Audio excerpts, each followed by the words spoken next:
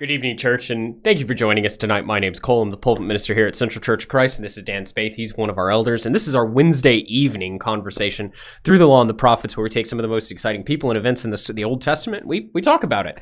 If you're watching this on the, if you're listening to this rather on the Heart and Hands podcast, I want to thank you for joining us tonight. If you're watching this on YouTube, make sure to like the video and make sure you're subscribed and you have the bell turned on so you get notified every time we upload a video. If you're watching this on Facebook, make sure to like and share. That really helps us out. So I think that, oh yes, that's right. If you're interested in supporting this ministry, if you've been watching the episodes a few times and you want to help out, we'd really appreciate it. Go over to our website at www.churchvictoria.com. There's a donate button there that'll take you through PayPal where you can go ahead and make a donation. So I think that's about it. Got a lot then going on. Oh yes, got a lot going on, and it's about to get even busier. Yeah, sure is. Well, let's go ahead and pray. We're in Genesis chapter 38 tonight. Yep, 38. An interesting story. Yeah, if you're watching this with children in the room or you've got kids around, this isn't the most appropriate story. It can get a little racy. This is gonna get racy. I know we're studying the Bible, but the Bible is going to defy some expectations. We're not going to get past what it says. But it gets a little racy. Well, what it says is racy. Yes, it is racy.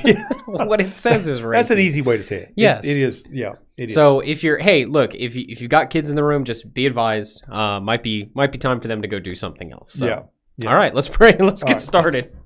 Father in heaven, thank you so much for the things that are written here, for the lesson you're trying to teach us. We pray that you'll open our hearts and our minds that we might see them very clearly. Help us to be the people, Father, that you want us to be. We know that we have work to do, and we pray that you help us to have the strength and the courage to do it. And help us by learning about these people and learning about their lives, we can see what kind of God you really are. And we thank you for it. Bless us, Father, tonight.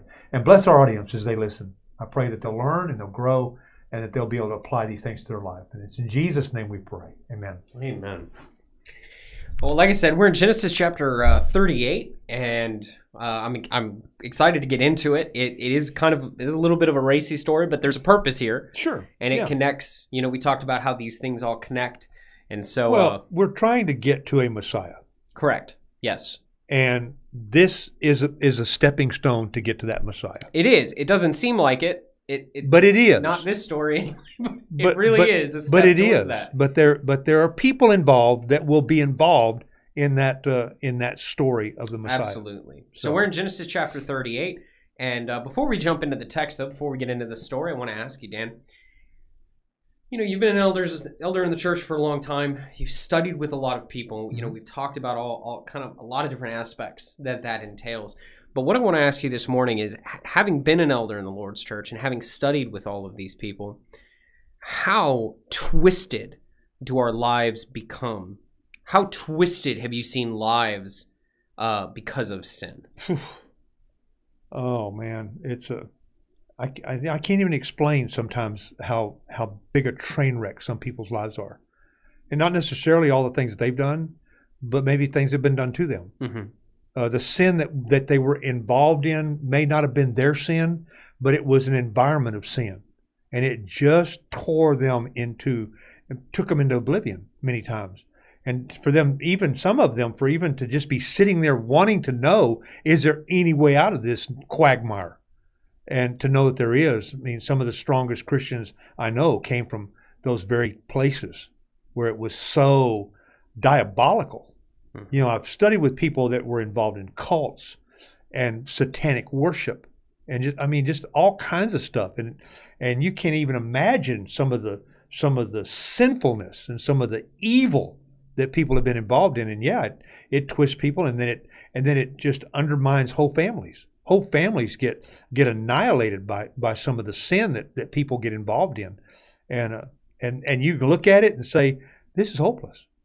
This is hopeless. There is no way that this is going to get better. And then to watch God work in people who will respond to Him, people whose hearts are, like you preached Sunday morning about being pure of heart and about David. People have to allow God to change them. And when people really do that, God can do great things in people's lives. He can do awesome things in people's lives. And And then I've seen people who just couldn't get past it. They couldn't get past what was done to them, what was done by people who are supposed to love them. Mm. And I've seen people that couldn't get past the things they have done to other people and just couldn't get past it and walked away from a study, and God only knows where they ended up, where they end up in their life.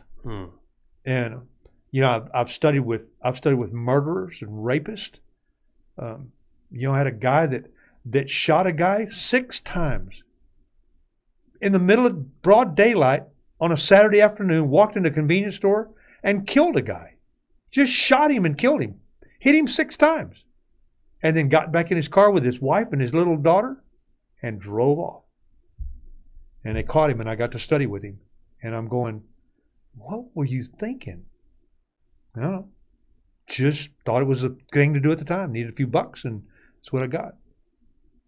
You know what I mean? How twisted and how bad does life have to be to think that's an appropriate response to anything? Right. Yeah. Studied with people that eventually jumped off a building, killed themselves. Jumped off a 20-story building in Dallas, killed himself. You know, just one day it just got too much. And, you know, he's a member of the church. We baptized him. He was just, his mind went, and it was gone.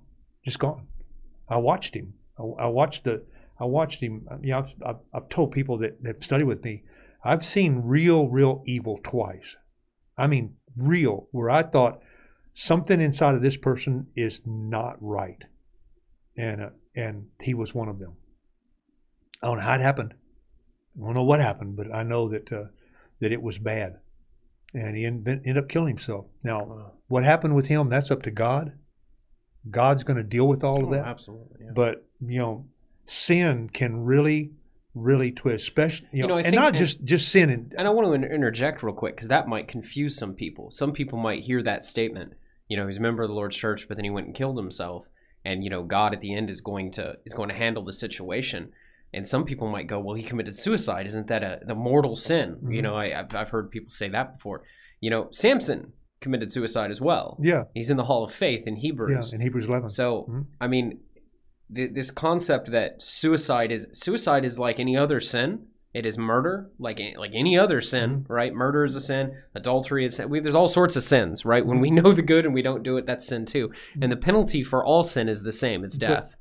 And Christ forgives us. That's in faith. When we have faith in Christ, his blood washes us of these things. This is why it's so important, Cole, that we don't stand in judgment of people. Absolutely. Because we don't know what's in their heart. Absolutely. When you see a guy take a Bible like this and rip it. They told us, don't give me any more Bibles because he's tearing them up. I said, what, he's taking the pages out? No. He said, I watched him rip it like this in two. Something's wrong. Something terribly wrong in that person's life. And I don't know what it was. I don't know what happened to him inside of him. I don't know what, I don't know what was going on. So I can't stand in judgment of him. I don't know if it was murder or not. I don't know what it was.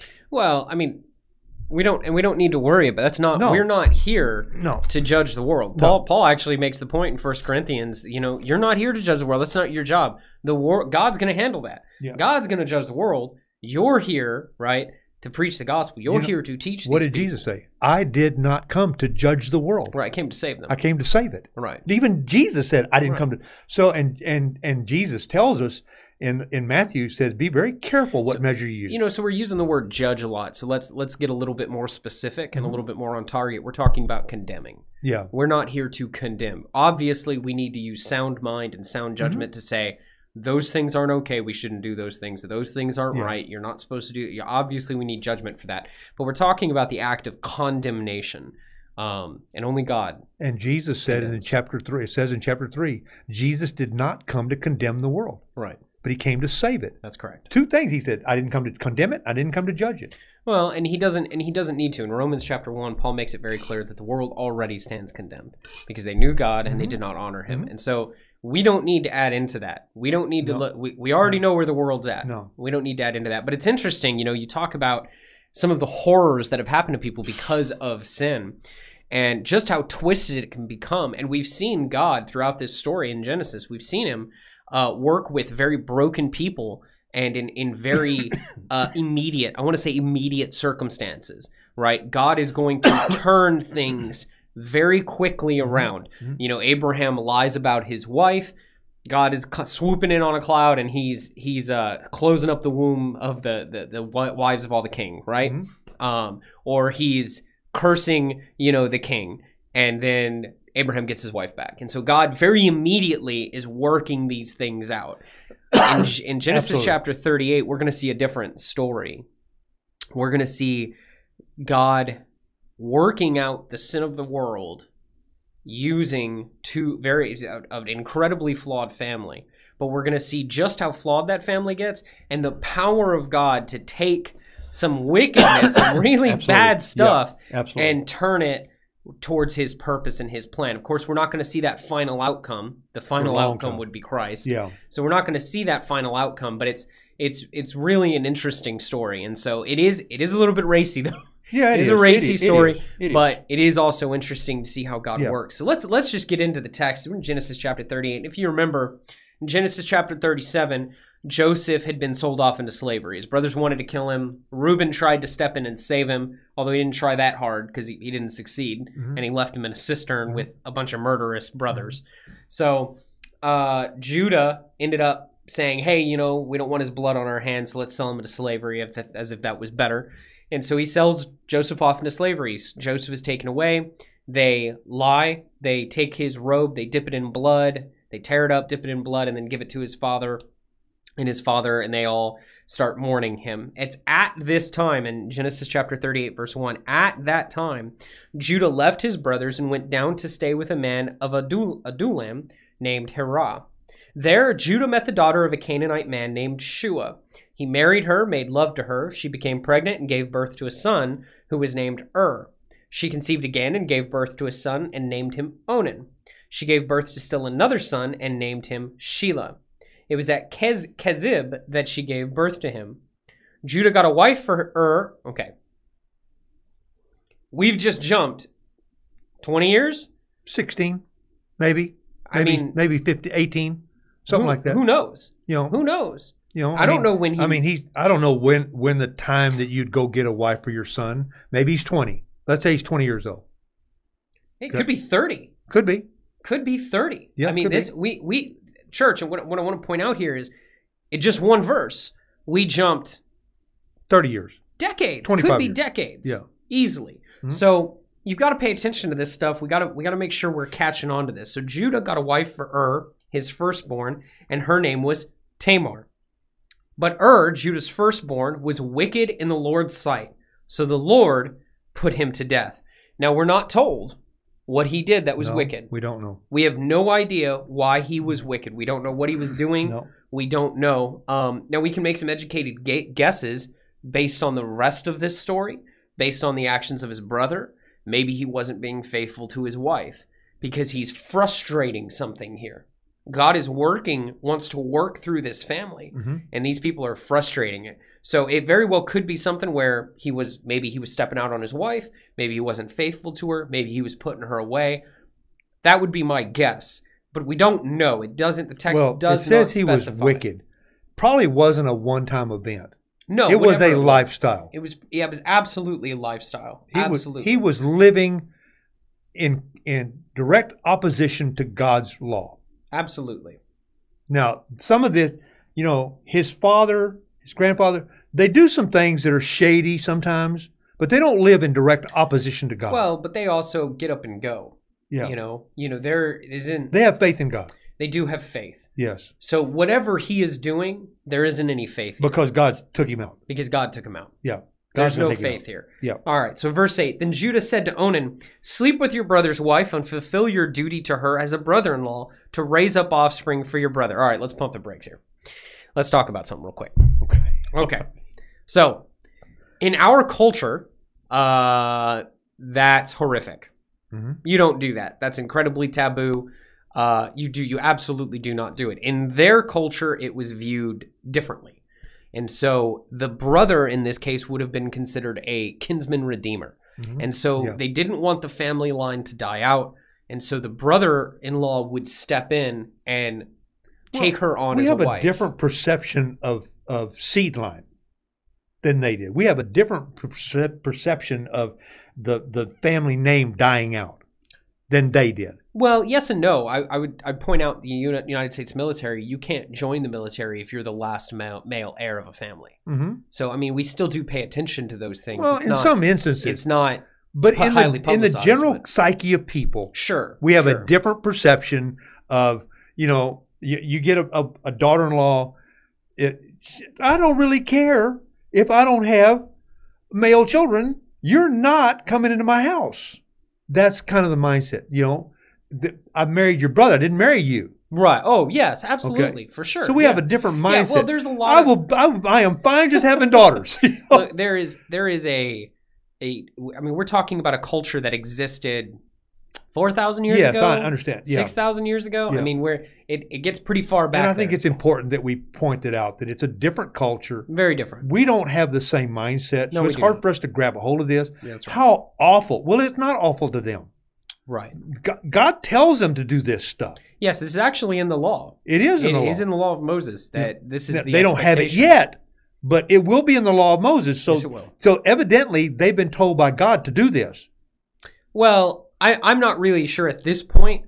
Now, remember, this is being told to Israelites who are wandering through the wilderness. Yes. They are hearing this. Yeah. They're hearing some of it at the on the way to Mount Sinai. They're hearing some of it at the foot of Mount Sinai. They're hearing it on the way to the land. They're hearing it. I mean, they're being immersed in this story. God is opening Moses' mouth and Aaron's mouth, and they're talking. Absolutely. And he is talking through them. These are the stories they're hearing. And so there are a lot of references made in Genesis. Look, it's two things in the law. Two things in the law to point out. Yes. It was like this. There's always kind of been this backdrop of expectations, mm-hmm. right? And so, well, I mean, you go all the way back to Cain and Abel. Right. God tells Cain, said, "If you do what's right, won't you be accepted?" Sure. So there was a right and wrong that God had already told them. Absolutely. And I think there's a right, because God doesn't condemn these people for what's fixing to happen here. And I don't want to get too deep into the law aspect of it. We're going to have lots of time to talk about Lots of time, yeah. We're going to have lots of time to talk about that. And so I don't want to get too deep into it. When we have a title of Law and the Prophets, the law is involved. Well, it's understand, church, here. This is the law. And we started off talking about that. This is part of the law. The law is Genesis, Exodus, Leviticus, Numbers, and Deuteronomy. That's right. That is what the law is comprised of. So this is part of it. But I would like to point out that when God meets Moses, Moses asks him, "What's your name?" Mm-hmm. Right? Mm-hmm. And he says, "I am who I am, Yahweh, the Lord," in all caps. In Genesis, that name is mentioned multiple times. Multiple times. But it wasn't mentioned to them. Abraham did not know God by that name. No. Neither did Jacob nor Isaac. None of them knew God by that name. They knew him as El Shaddai, mm-hmm. God Almighty. That's what they knew him by. Mm-hmm. And so, again, we see in the text where Moses is conveying to these people wandering through the wilderness who God is, the Lord. And it's all caps. That's because he Yahweh. is. Now you guys know this is Yahweh. This is covenant God. This is our God, the pillar of fire and the pillar of smoke. That God is doing this. Yeah. And so that ended up in the text, okay? But what Abraham knew, what Isaac knew, what Jacob knew was not always the same.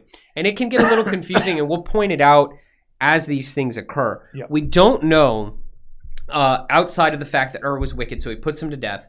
We come to Onan. Onan is now his responsibility. His expectation is to step in, to take on this woman as a wife, and to raise up offspring for his brother. And that's look at verse 9. But Onan knew that the child would not be his, so he understands what's going on. So whenever he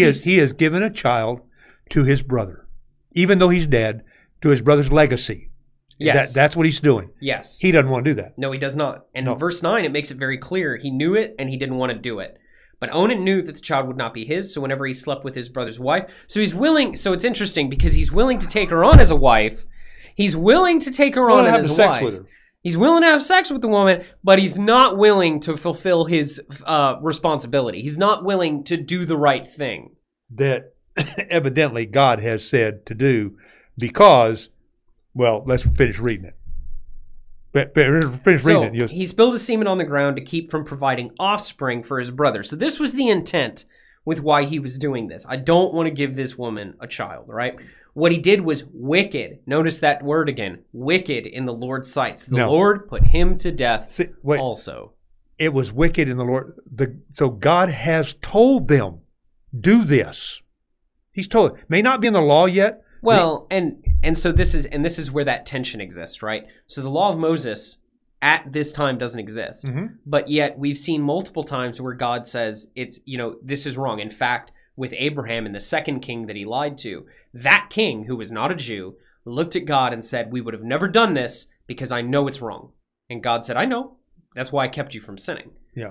So mind blow here. That guy wasn't even a Jew. And so there's always been some type of law. And oftentimes Absolutely. it's referred to as the moral law. Absolutely. The moral law existed. These are right and wrong, the things that we should do without any type of law, like law from like the law of Moses law. Yeah, absolutely. So this is another type where we see that. So but evidently, what he's doing is an abomination to God. It is. God It's looks at it wicked and in his says, "How sight. dare you? How dare you?" It's incredibly wicked in God's sight. Absolutely. Because God has given you a direct command. Well, and I'm not so certain of that. I'm not certain that God eventually does give that command. This practice gets enshrined. At some point, Right. God has given this command Sure. to somebody Oh yeah. because that's why he's doing it. Okay. So Maybe not to Onan, And so that but becomes and because when his father says jump, what is he supposed to do? he's supposed to do it. He's supposed to jump. Right. Okay. So there's a lot of wickedness really Absolutely. involved in what's going on here. Absolutely. And it's a couple of different things. What I'd like to point out is that whatever the moral law, whatever goes into that moral law, however we want to look at that, it is not always something that God expressly said this or that. Sometimes, it's, well,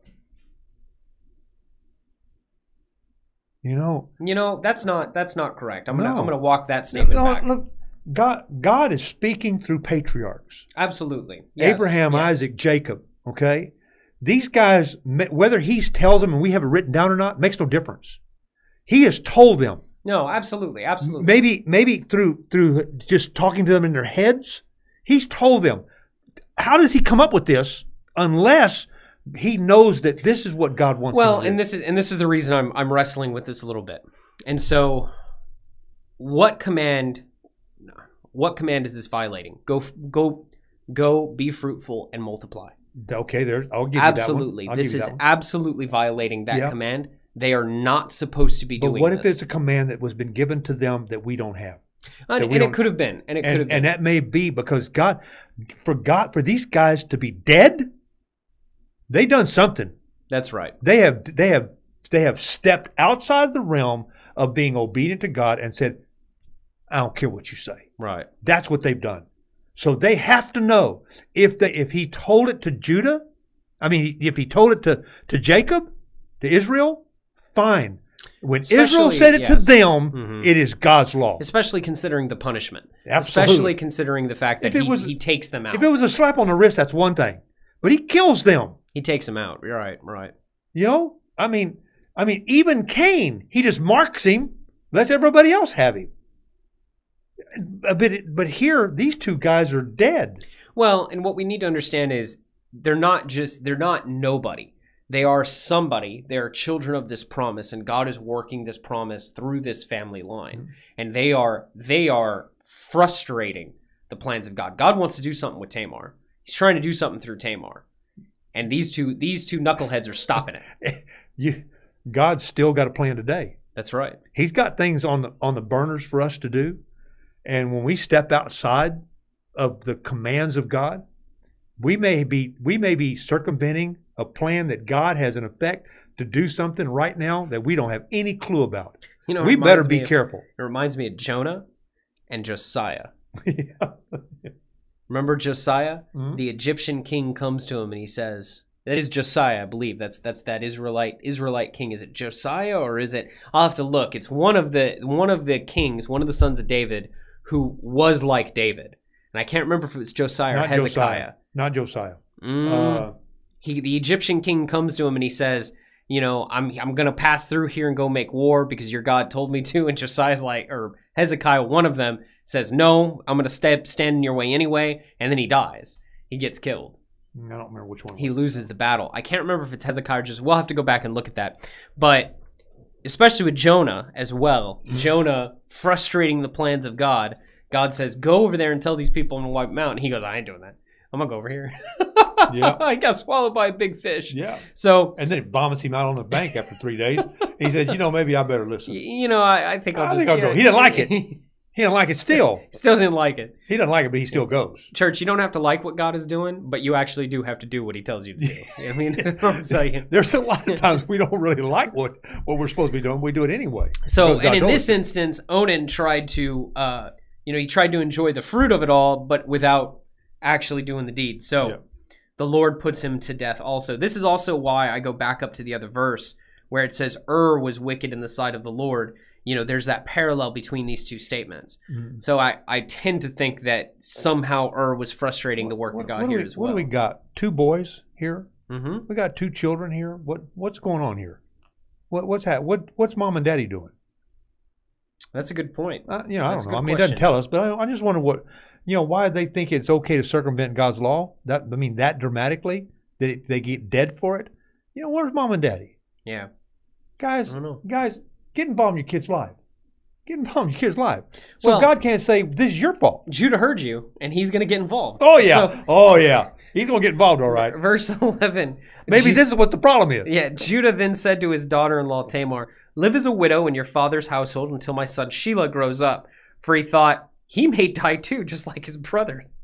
So Tamar went to live in her father's household. See, Judah's getting involved. He's saying, all right, Tamar, go live as a widow in your father's household. We're going to do the right thing. I've got one more son. He's going to come up and he'll marry you. Mm-hmm. Right? But then what's he does? After a long time, Judah's wife, the daughter of Shua, died. When Judah had recovered from his grief, he went up to Timnah to the men who were shearing his sheep, and his friend Hira the Adullamite went with him. When Tamar was told, your father-in-law is on his way to Timnah to shear his sheep, she took off her widow's clothes, covered herself with a veil to disguise herself, and then sat down at the entrance to Enam, which is on the road to Timnah. For she saw that though Shelah had now grown up, she had not been given to him as a wife. So Tamar sees that Judah has not done what he promised he was going to do. Not done what he promised he was going to do, and not done what was expected. Yeah. The expectation is, you have this daughter-in-law, you need to now marry her to your final son. Yeah. All right. So when Judah saw her, he thought she was a prostitute, for she had covered her face.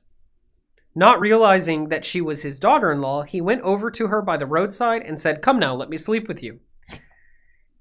And what will you give me to sleep with you? She asked. I'll send you a young goat from my flock, he said. Will you give me something as a pledge until you send it? She asked. He said, what pledge should I give you? Your seal and its cord, and the staff in your hand, she answered. So he gave them to her and slept with her, and she became pregnant by him. This is like a Days of Your Life soap opera, man. I'm wondering, where is his wife? She's dead. She died. Oh, she died? She died. Judah's, okay. Yeah, it said it. It said in the text, yeah. Yeah, you're right. You're right. She died. She's dead. Yeah, it was when we were first coming through this again, that's what I was thinking too. I was like, dude, where's your wife? Well, how come he don't have another wife? And that's a great question. I mean, he's marrying off all his sons. He's marrying off all his sons. His dad has multiple wives. Is he too old to have a wife? Maybe he only took one. I mean, is he too old to have a wife? So he's sleeping with prostitutes? It's probably not a good idea. Plan? It's probably not a good idea. God's got to love me, because I ain't never slept with a prostitute. not all my life as a Christian, I've never slept with a prostitute. George, if you watch this, I have never slept with a these guys are unbelievable. It makes it. It gives you hope. Huh? It gives me a great sense of relief. Great sense of relief that God can use these people. Man, I am a lock. You're a lock, man. So I'm just kidding, you guys. Really, it's just sometimes it's amazing what you find. I had forgotten this chapter was even here. If you notice that my Bible's this one chapter is not really marked up. So but man, it's amazing. Well, and let's keep going, because it's more. She's not just a prostitute, right? No, so she's meanwhile, not. Judah sent the young goat by his friend the Adullamite in order to get his pledge back from the woman, but he did not find her. He asked the men who lived there, where is the shrine prostitute?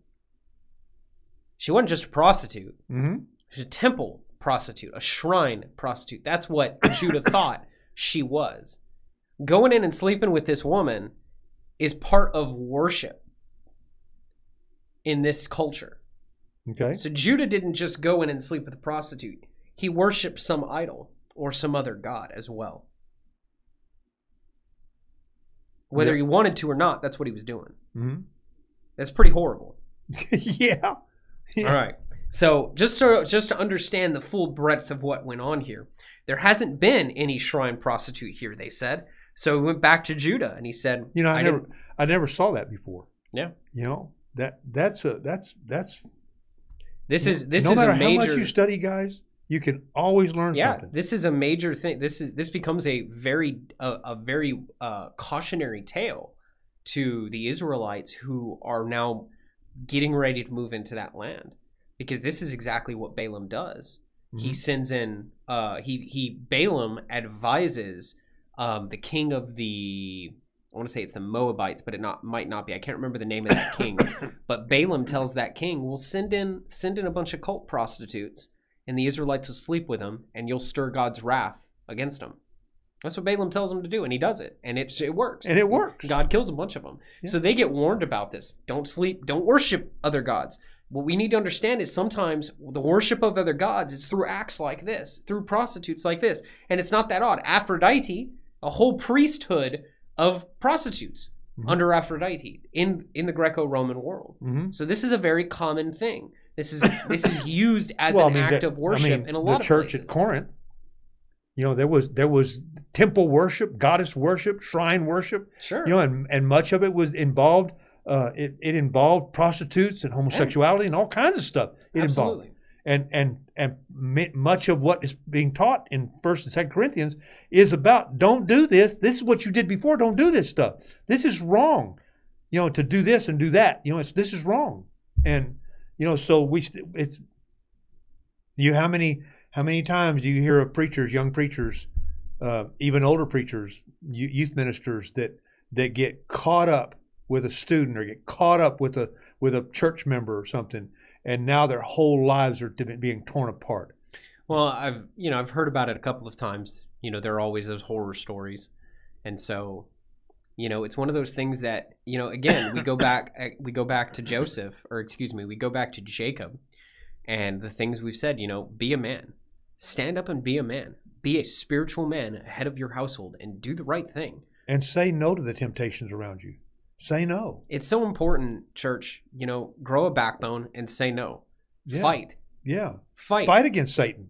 That's what God gives us the strength to fight against him. He does. You know, when we get caught in the dark somewhere, and not doing what we're supposed to be doing. Be wise. You know, I've talked about quite a bit. You know, that this summer I've watched it. I've had all 4 kids with me, and you know, it's been a nightmare. It's been very difficult trying to do this job, which is a full-time job, and then trying to handle these 4 kids, which is a full-time job in and of itself.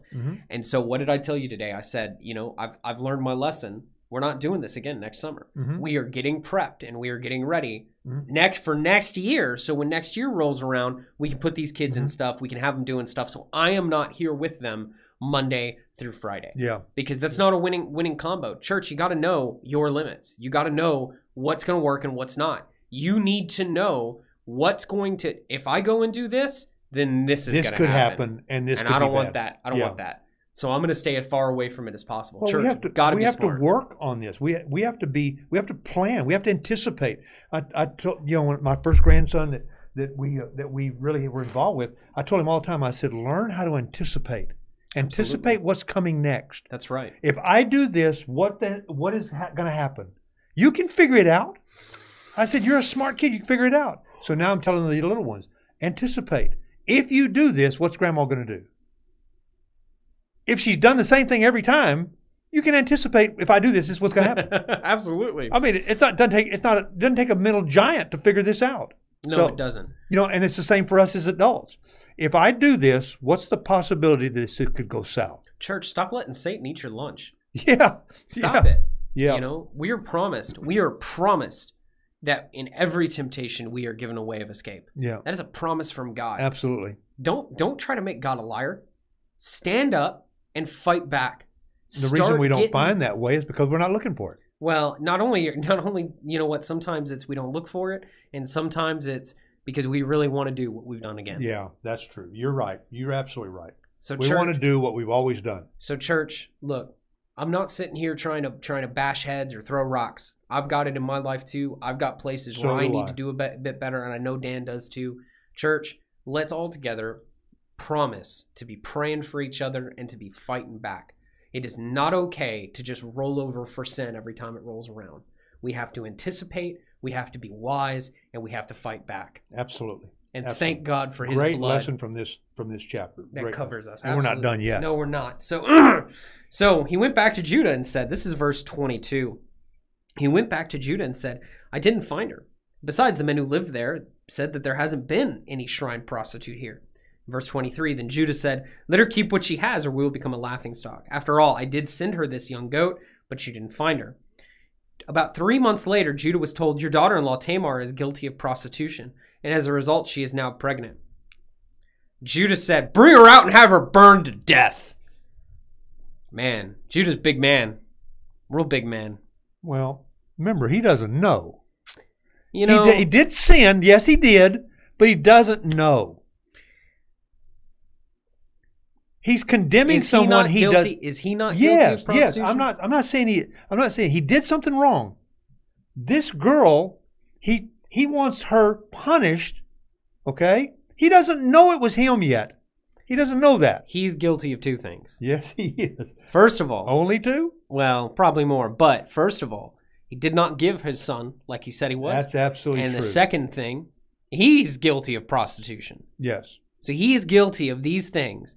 And he's going to have this one burned. But you know what? I don't need to say another word. I'm going to just let Judah talk. There you go. All right. Verse 25. She was being brought out. She sent a message to her father-in-law. Now imagine what being brought out to be burned alive was like. And she's 3 months pregnant. They're going to burn her and the kid. Yep. I am pregnant, she says, by the man who owns these. And she added, see if you recognize whose seal and cord and staff these are. Judah recognized them and said, she is more righteous than I, since I would not give her my son Shelah. And he did not sleep with her again. When the time came for her to give birth, there were twin boys in her womb. As she was giving birth, one of them put out his hand, so the midwives took a scarlet thread and tied it to his wrist and said, this one came out first. But when he drew his hand back, his brother came out, and she said, so this is how you have broken out. And he was named Perez.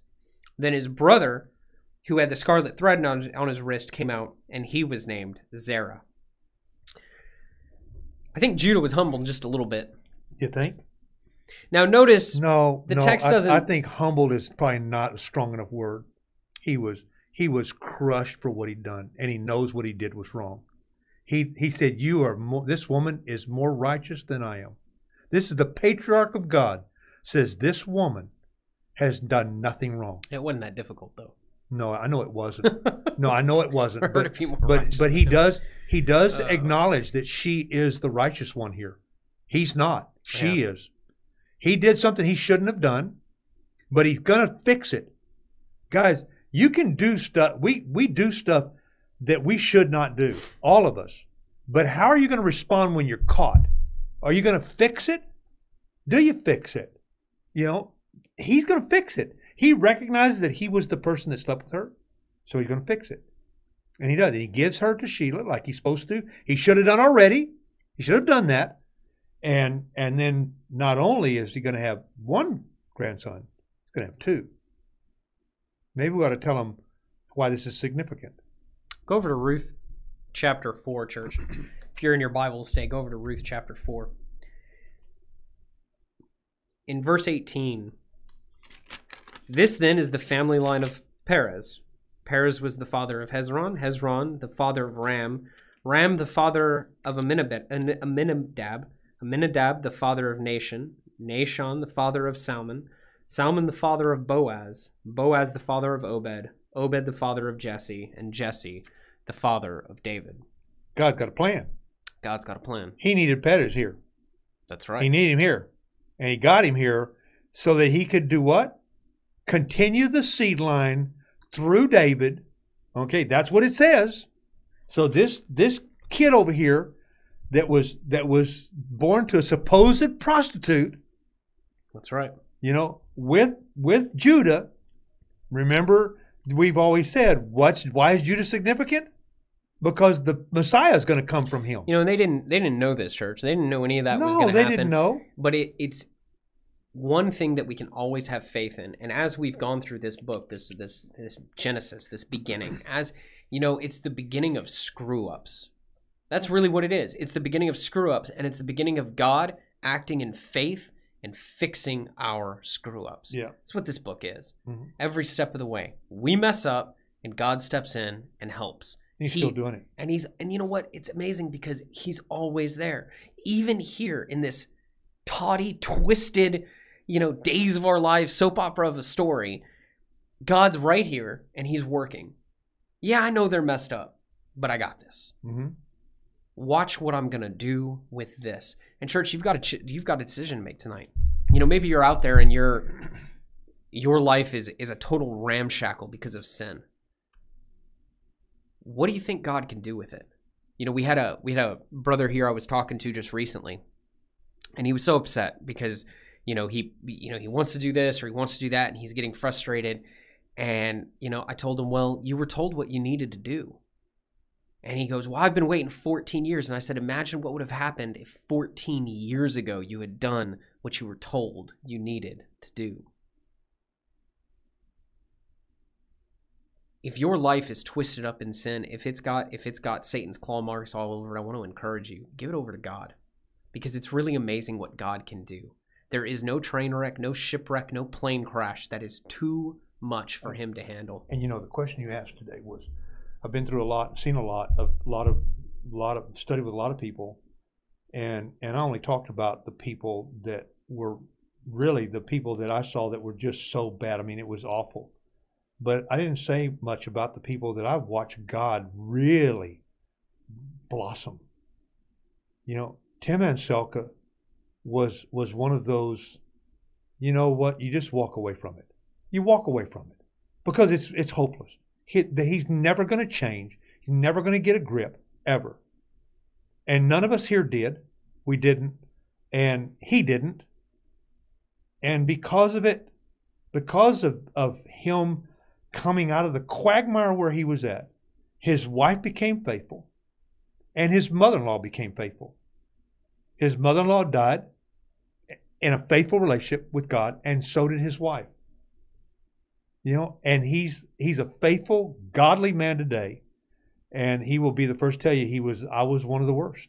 I was one of the worst. I had a relationship with his mom, and his mom told me stories that I don't think he knows that I know. You know, and it just, and some of the things he can tell you about what happened in his life, you think, I don't understand how he got where he is, because he let God take over. He let God fix it, and fixed all the alcohol problems and the drug problems and all that stuff. And his life was a mess. And he wouldn't have a problem me telling you that either. But you know, our God has done that over and over in me, and in you, and in Lee, who's helping us record, and there is not a soul that is in the church that God has not come in and cleaned up. Like you hear me say all the time, this isn't a church, man. It's a hospital. That's Everybody in this place is in one state of recovery or another. There is no such thing as you're not good enough for God. That's exactly right. Because, you know, you're right. You're not, and none of us are. None of us. That's the point. If you were good enough for God, then Christ didn't have to die. It's just that simple. He went to the cross for you. He went to the cross to offer you a chance to get into relationship with him. So if you're watching this tonight, or whenever you're watching this and you're not in that relationship, or your life has become a quagmire because of sin, you know, give us a call. Absolutely. Reach out to us. Absolutely. We'd love to talk to you. You have not been where we have not heard about somebody being. I promise you. You have not been. You know. Might even be somewhere where we've been. Oh, probably. Probably. You know, I mean, and if you're one of the members here and you're looking at it and saying, man, I know where y'all talking about. I've come through it. Man, share that story with somebody. Sure. Share it with somebody, because God may have a plan for you to share it with somebody that needs to hear it today. Yes. That needs to hear that message today, because they are stuck in the mud. They're stuck in quicksand, and they're drowning, and they don't have any hope. They don't know where to go. They don't know where to turn. They don't know who to call to, because they feel like they've called to God and God didn't answer. Maybe He is answering. Maybe He's using you to answer them. Maybe you need to talk to Him. Maybe you need to just say, hey, I can help. I got somebody you need to meet, and introduce them to Jesus. Let's pray. Father in heaven, we thank you so much for the gift of your Son. We know, Father, there is no hope without Him. There are people that are watching. There are people that are involved in so much sin that we know about, that need your help. Give us the strength and the courage to introduce them to your Son. Thank you for the opportunities you're going to give us. Help us to not miss them. Help us to be very clearly having our eyes open so that we see those times when they come. Thank you for the opportunities, Father. Thank you so much. They will grow us all, and we thank you for them. And thank you for your Son. It's in His name that we pray. Amen.